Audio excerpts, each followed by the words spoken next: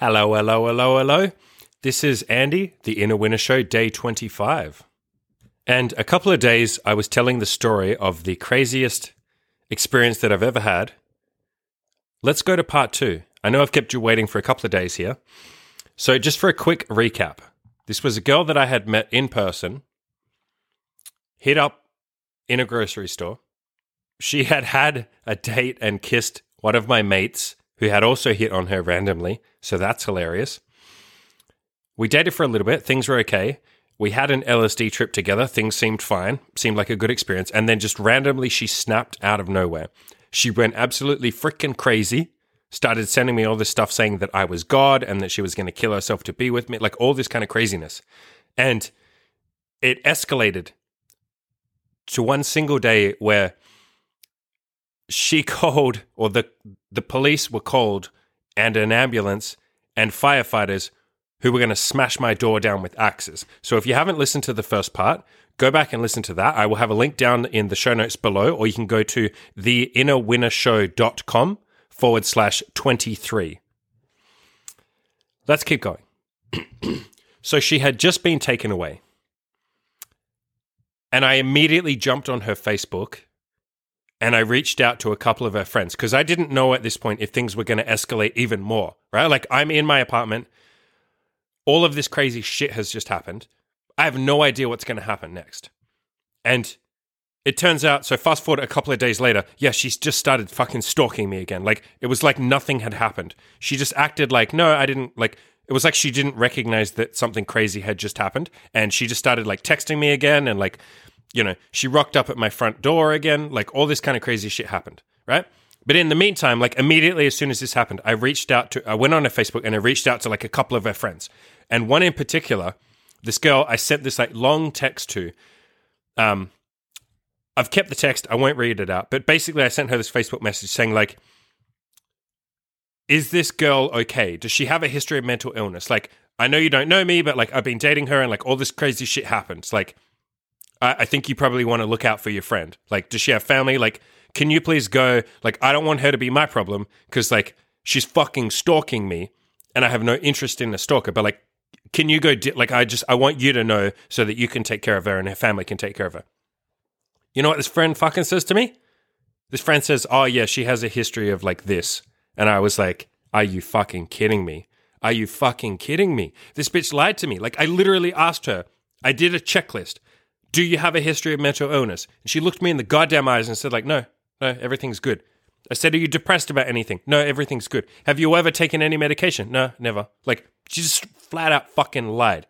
And this is why I don't blame myself. Like, it's very easy to say like, oh, you know, you should have seen the red flags and all that. It's like, what more can I do? And looking back, even with hindsight, none of the red flags were like red flags that you would actually, like, they weren't big red flags. It was just like, she's a little bit weird on the first date, as I mentioned. You know, she did that weird thing with the stick where she stabbed herself in the fucking foot, accidentally or not. That's still a bit weird. But like, none of these are like giant red flags or anything. Especially looking me in the eyes and saying, no, I have no history of mental illness. No, I've never taken medication. Like, and she seemed completely normal. So this friend and I ended up having a conversation, right? And the friend was like, I understood where this friend was coming from. She was just saying like, you know, you need to look after this girl. Like, it's up to, and I was like, fuck you. Like, not fuck you, but I was like, fuck that bitch. Like, no, I want nothing to do with this. Like, I don't owe her anything. Like, it's up to you. I'm only giving you this call as a courtesy because I'm like trying to be nice and I don't want her to kill herself. I would like you to look after her. So the friend eventually saw that and she was like, okay, just leave it with me. I appreciate you reaching out to me. You know, I would deal with it. She kept writing me these letters, like these kind of like weird "you are God" letters. And again, remember, I haven't replied to any of these. And this kept going for a while. And I got to a point that I was like, I can't live like this. Like, she's still coming to my door. This is insane. This can't be my life. And so eventually I made what it felt like an irrational decision, but it was definitely the right decision. I was like, I have to just move. Like, I have to literally move apartments so she doesn't know where I am. And I had already blocked her phone number, so I was fine with that. But like, she kept coming to my house and knocking on the door. And I'm like, okay, at some point, she's going to call the cops again, or the cops are going to get called, or she's going to say I raped her. Like, she's going to say something crazy, or like I bashed her, or something like that. So I moved within like 2 weeks. Literally I just up and left. I was like, I got to get the fuck out of here. I just like ditched all my stuff. I moved some of it. I got one of my mates to help me move a bunch of it. And I just fucking like moved. It ended up being like the best fucking move ever. Like, I moved to the center of my city, and that just did wonders for like, you know, at that point I was focusing on my dating life and my sex life. And that did wonders for that. Being in the city center is amazing if your goal is to get laid. And I'll fast forward to a funny part of the story. A month or so later, I was seeing this other girl, this Italian girl. Awesome girl. I loved her a bit. She was great. And it was like Friday or a Saturday night. And someone starts buzzing my intercom. And now at this new place, I didn't have like a camera, so I couldn't see who was like buzzing the intercom. And it was like really late. It was like 10 p.m. or something on a Friday night. And we're in the middle of sex. So I was like, I don't know who that is. Just ignore it, right? Like, you know, I can't be bothered. I don't really no one would be bothering me at 10 p.m. And they keep buzzing like over and over again. And I'm like, oh, it's probably like they probably have the wrong apartment or something. Because if it was any of my mates, they would send me a text or they would call me, right? Like, why would they just start like rocking up to my house? That's weird. So this keeps going though. And there's a little bit where she's like, wait, are you sure? Like, she starts to get uncomfortable, right? Because she's like, this is weird. Like, and she kind of made it like an offhanded joke. She's like, haha, like maybe, you know, it's an ex-girlfriend or something. Or like, you know, she even said like, you don't have a girlfriend, do you? And I was like, no, I don't have a fucking girl. Like, no. This keeps going. And then it all goes quiet. And then like 5 minutes later, there's a knock on my door, right? And at this point, I'm freaking the fuck out because I start thinking like, oh shit, is this the stalker? Like, did she track me down? Because it wouldn't be any of my mates. I start texting a couple of my mates and I'm like, yo, are you at the door? And like a bunch of them are like, no. And I'm like, fuck, like I can't answer the door. And so I'm thinking like, should I get like the girl that is with me to answer the door? Like, no, that would just be even worse. Like, what if this crazy stalker chick like stabs her or something? Like, do I call the police? Like, what do I do? Right? And I'm like freaking the fuck out. She's freaking the fuck out. And it keeps going. Like, there's more knocks on the door. And at this point, I'm like, I take a deep breath and I'm like, listen, I think we have to call the police. And she's like, why? What's going on? And so I just briefly tell her, I'm like, listen, like, I'm sorry. I really didn't want to bring this up, but like, I had a stalker and I just tell her the story. And she's like, okay, it's okay. I understand. I'm like, I'm really sorry about this. Let's call the police. We call the police. Like 5 minutes later, the knocking stops, right? And the police rock up probably like 15 minutes later, and there's no one at the door. And so they take a statement. I kind of tell them what had happened. The girl that's with me, she gives like, you know, she didn't really give a statement, but she's like, yeah, they were knocking a lot. But, you know, and the police are pretty nice. And eventually they say like, you know, we can't do anything, obviously, but like if something happens again, call us and, you know, we'll take another statement. I get that there wasn't anything they could do. So I'm like, thank you, goodbye, they leave. And then, you know, I go back in with the girl and like we'd already had sex a few times. So we didn't have sex that night. We're both a bit like, you know, we weren't in the mood, but we like hung out. She stayed there for like 3 or 4 hours. And then, you know, I walked her back to the train station because I was literally like, I mean, I walk girls to the train station anyway, but I was like, I got to walk you to this train station. Because like, what if she's like hiding behind a tree or something and she sees you come out of my apartment and she fucking stabs you? So like, I'm going to protect you and I'll walk you back to the train station. It turns out, and I texted this Italian girl a couple days later to say, like, I'm really sorry. Like, here's what happened that night. It turns out one of my mates was fucking drunk off his face and had completely and utterly forgotten how to use his phone.